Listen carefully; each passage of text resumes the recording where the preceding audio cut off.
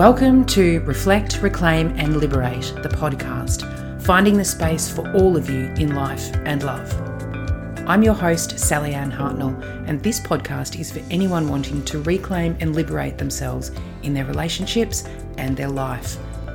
Wherever you are on your relationship journey, these conversations meet you right there, in soulful, deeply supportive D&Ms with me and interviews with other gorgeous humans, moving you from where you are to where you most want to be. A life and love completely aligned with your deepest desires to have it all on your own terms. If you're seeking a relationship and a life that lights up all of you, you're in the right place. I'd also like to acknowledge that this podcast is recorded on the traditional lands of the Wurundjeri people and pay my respects to elders past, present and emerging, and acknowledge them as the original storytellers of this land. Welcome back to Reflect, Reclaim and Liberate, and today I'm going to speak about common relationship patterns. Common relationship patterns I see show up in my work with clients and recognizing yours. Now, relationship patterns are not static. We're not fixed in one particular dynamic for the rest of our lives, but they are common. Oftentimes we repeat these patterns as we shift and grow into different relationships or different versions of our current relationship, or we can look back and recognize patterns through that showed up in our past relationships, and then perhaps want to take the next step, and that is to go on and heal them. Our relationship patterns are created from our childhood. They're developed in our family of origin. They are developed from what we learned about loving and relationship and relating with one another in our family of origin, from our own experience, as well as observing particularly our parents and other family members, as well as from lived experience. The wounds we take on from lived experience, the wounding, the heartbreak, the stories we tell ourselves about past relationships, all become a part of our embodied experience of relationships and part of our relationship patterns. Now, our relationship patterns determine or dictate a few things: who we choose to enter a relationship, the type of complementary human we're attracted to or drawn to, or we draw to us, the mirror or the puzzle piece that fits with our own. So the kind of person we tend to get into relationships with. So if you have a type, you very well likely have a relational or relationship pattern. That type, that person that you continue to attract or you continue to engage in relationship with, is an indicator of your relationship pattern. Our pattern also determines how we engage and interact when we are in relationships with other humans. And that is, yes, our intimate partner relationships, but also friends, workplace relationships, family.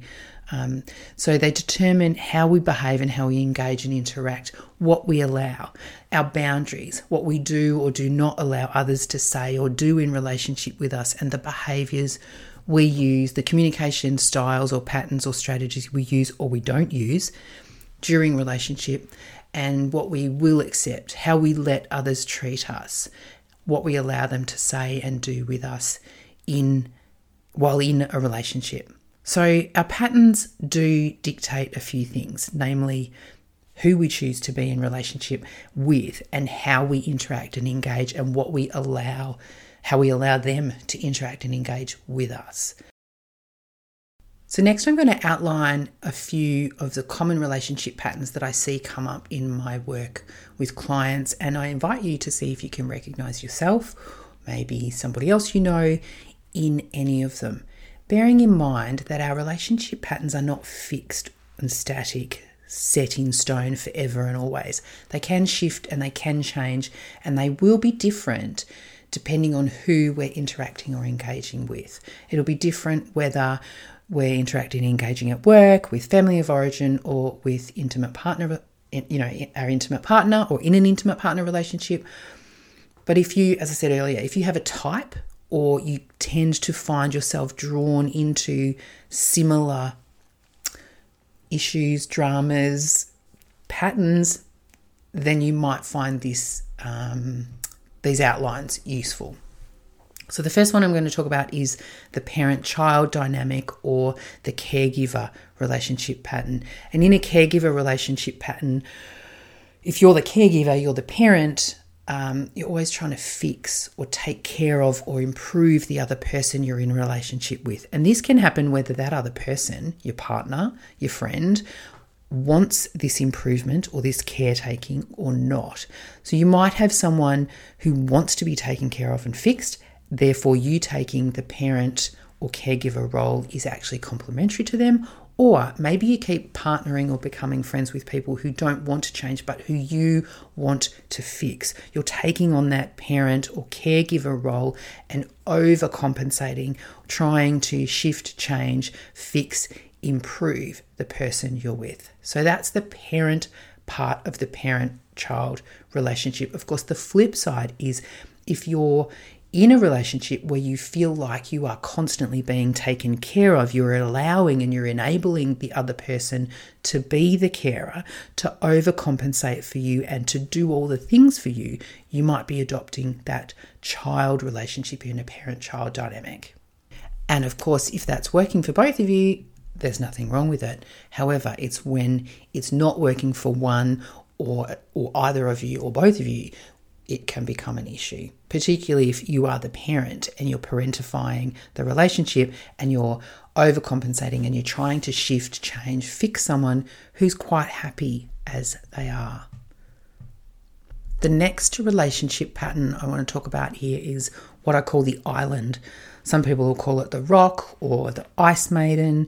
And this pattern or this way of being in relationship is often born of childhood or lived experience where you have learned not to trust intimacy, where you've learned that letting people get close to you results in being let down, in pain or hurt or heartache. And so you only let people close to you to a certain degree. You only let them get just close enough to you. It's a self-protective style of relating or of being in relationship. You don't ever let someone completely in. You'll just let them get close enough to you, never all the way. Another really common pattern that I see in my work, now predominantly I work with women, but there is also a male version of this. So it is the good girl or Mr. Nice Guy. And while it's not always gendered, when we're talking about the good girl, there is the flip side of the Mr. Nice Guy. It's often the good girl that I see. Good girl conditioning for women is layered and nuanced and runs really, really deep. We are rewarded as girls, as women, for being good and quiet and nice. Being the nice guy is also often layered and based in family of origin experiences and expectations. But as the good girl, we want to be chosen. If you are playing into the good girl narrative or into the good girl relationship pattern, you want to be chosen. You never ask for too much. You give more than you take, or you give and don't take. You allow everyone else to be first, to go first. You're ensuring everyone else's needs, your partners, your families, whoever you're in relationship with, you're making sure that everyone else's needs are well met. You don't want to be seen as too much or too loud or too demanding. You don't want to rock the boat. You don't want to make a fuss. You don't want to make anyone else feel discomfort. So you make sure you take care of everybody else and put yourself last. And you keep smiling even when things get hard, like your marriage. We are conditioned as women not to ask and not to ask for what we want, or we have been conditioned. I really think that this is shifting and changing. But as I said, it's layered and it runs really, really deep. We are still conditioned as women not to ask for what we want, be that a raise, sexual intimacy, our partner to shift or change something. We're conditioned not to ask or expect our needs to be met. We are taught to be the good girl. And a good girl often partners with an alpha, which is another relationship pattern. So the alpha is one who takes control, takes the lead, is dominant. A good girl or a Mr. Nice Guy will often partner with an alpha and allow them to be the driver of the relationship. Now, The alpha patterning, the alpha has to be in control. They hold the casting vote or the upper hand, however you want to explain that to yourself. They will only engage in a relationship where they feel they are the more powerful one. Often, not always, but often, the alpha will begin a relationship with love bombing their new partner, setting up a dynamic of power imbalance right from the get-go. They will make all the decisions, they determine the course and the path and even the speed of the relationship, and they will only choose relationships where they can maintain that sense of power, where they are the driver and in control, because that is what feels safe to them. If you are an alpha, you dictate the rules and you're very clear about your wants and needs and desires, but less likely to care about or even consider what anyone else needs. Now, this can be really subconscious, deeply rooted in family of origin stuff, in creating safety for yourself.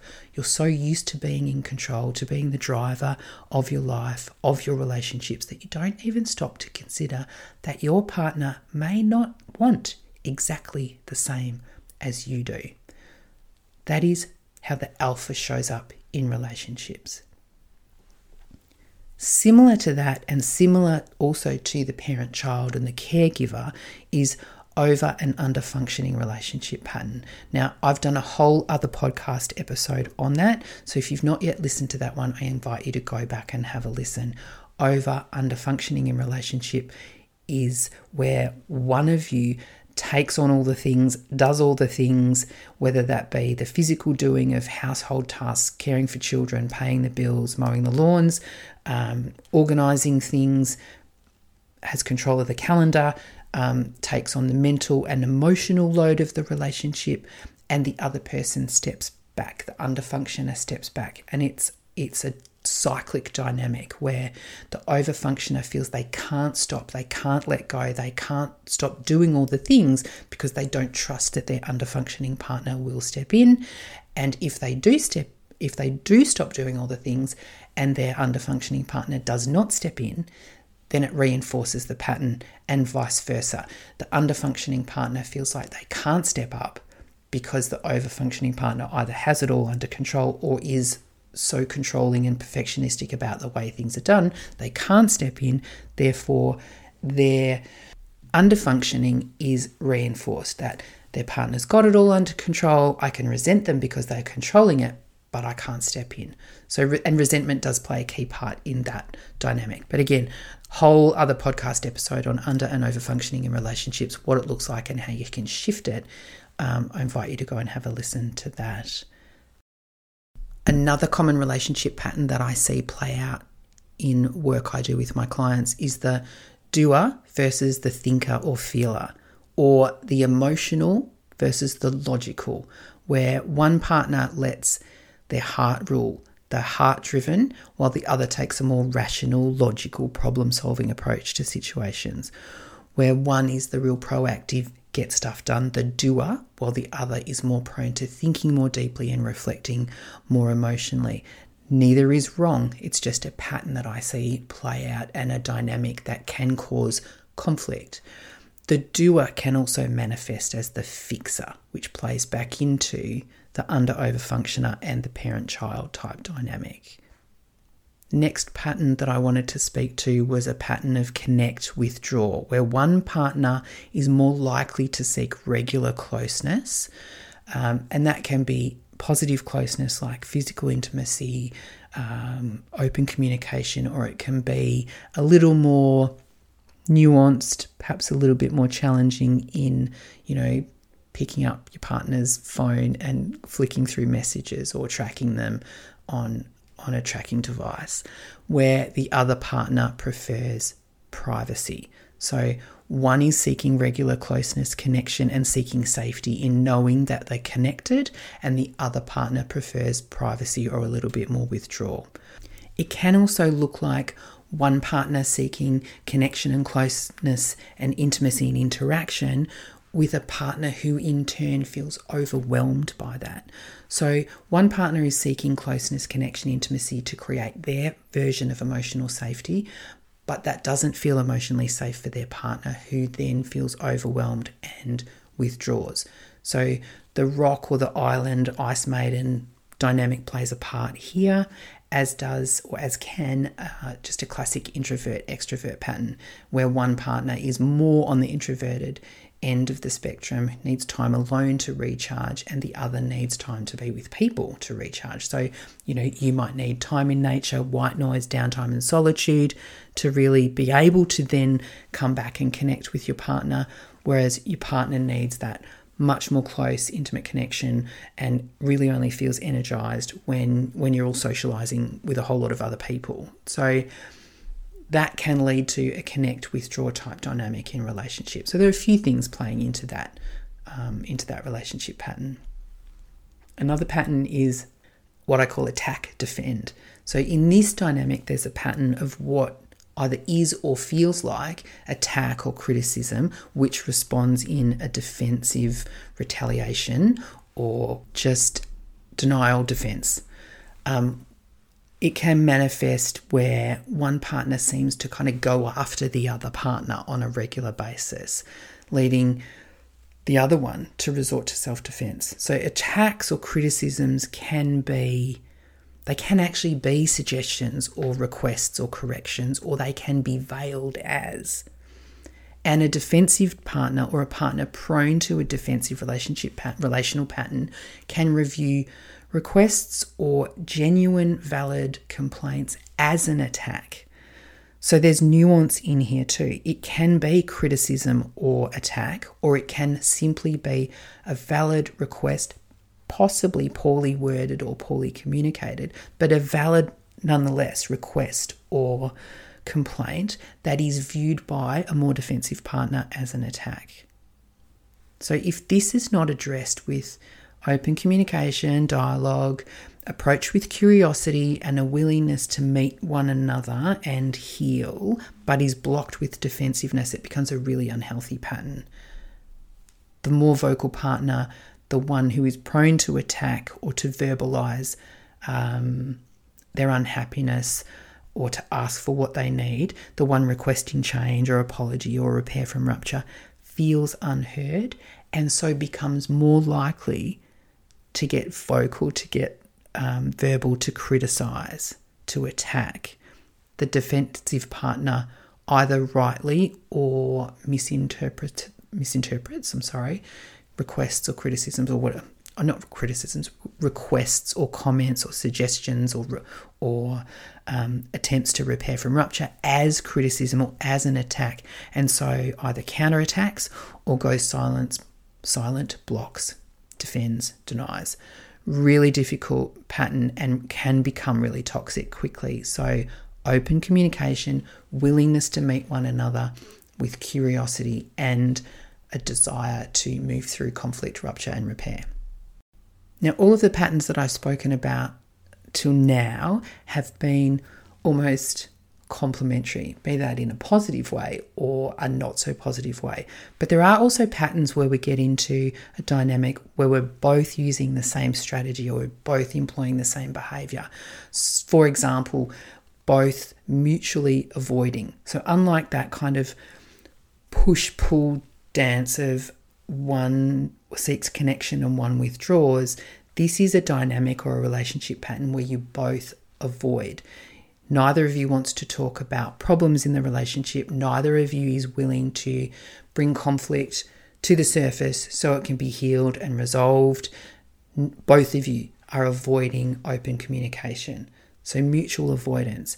There's also mutual blame where both of you point the finger at the other one. Neither is willing to accept responsibility for their part, for your part in the relationship dynamic, is pointing the finger at the other one. So mutual avoidance and mutual blame are both relationship dynamics or relationship patterns that I see come up in my coaching work. And of course with clients, I'm all for empowering you. What can you do to shift and change? You cannot shift and change your partner's avoidance. You cannot shift and change your partner's propensity to point the finger and blame you, but you can meet them with open communication. You can raise it with courage and vulnerability. You can try and open a conversation, open a door for them to step forward and mutually heal the mutual blame. And you can take responsibility and own what is yours in that. You can stop the cycle of the mutuality. You can stop avoiding, by opening conversation, and you can stop blaming by taking responsibility for what's yours. A codependent relationship pattern is another one I see a lot of with my client work, and it definitely is deserving of a full podcast episode. So I'm just going to touch on it briefly here. Codependency is where you very quickly get absorbed into one another, where you don't need anyone else, or you don't think you need anyone else. You get to a point where you're blocking others out of the relationship, and you both give up a lot of your individuality and become dependent each on the other. But this is not necessarily a healthy closeness. It's a closeness that, yes, can be supportive, but it also can become thwarting or suffocating.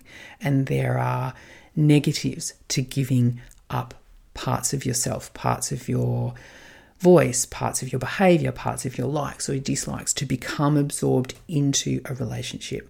But again, as I said, codependency is massive in and of itself, and so I think it's deserving of a full podcast episode. Watch this space.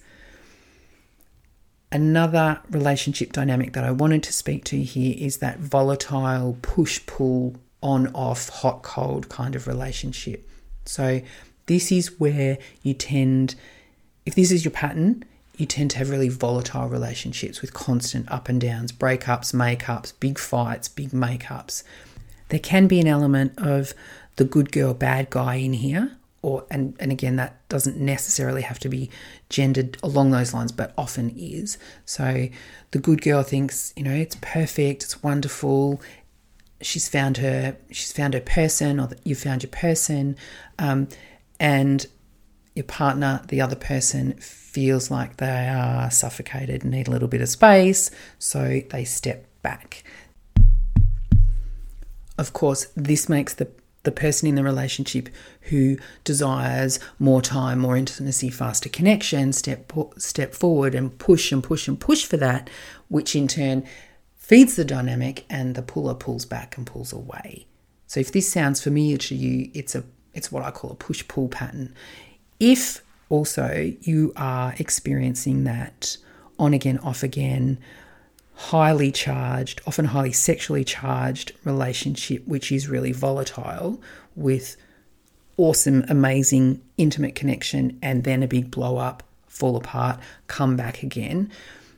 That is another part of this dynamic whereby you can become almost addicted to the drama and addicted to the energy and the adrenaline of that breakup, makeup pattern. And while it can feel quite amazing, it isn't necessarily healthy. It is depleting, it is exhausting over time. And so if that's your pattern, I invite you to have a look at what you're actually looking for, and how to create emotional safety so that you can have open conversation with your person to dial that reactivity, that volatility down, and seek a different kind of way to connect. These are just a few of the relationship patterns that I see. By no means an extensive list. As I said, I will record and release a full episode on codependency. It could be a number of episodes, and there is a full episode on under and over functioning in relationship, because I see it come up so much in my work. If you recognize yourself in any of these patterns and you want to take this work a little deeper, I'm running a free masterclass May 26th. I'll drop all the details in the show notes. This is an opportunity to get face-to-face with me live, and to have me support you to reflect, reclaim, and liberate yourself from relationship patterns, so you can shift and change your current relationship or any future relationships you would like to have. I'm going to lead you through the exact process I use with clients which is, of course, the Reflect, Reclaim and Liberate framework. And I'd really love to share that with you. So if it's something that you want to go a little bit deeper with, with my support, all the details in the show notes with a link to sign up to that free live online masterclass. Would love to support you. If it's not for you, but you know someone that would be supported by it, please share it. I hope you've got something from this episode, that it's given you food for thought, opportunity for reflection, and would love to, as I said, support you further in the masterclass if that's something that would be helpful for you. As always, thanks for being here. I really appreciate you sharing your time and space and energy with me. Until next time. I'm Sally Ann Hartnell, relationship coach, and you've been listening to Reflect, Reclaim and Liberate. You can follow me on Instagram @Reflect Coaching, and if you can think of anyone who would love this episode, please share it with them. I'd also be so grateful if you'd follow the podcast and review this episode so we can get it in the ears of a whole lot more humans just like you who are ready to reclaim and liberate themselves in life and love. I hope you'll join me next time for another episode of Reflect, Reclaim and Liberate. Until then.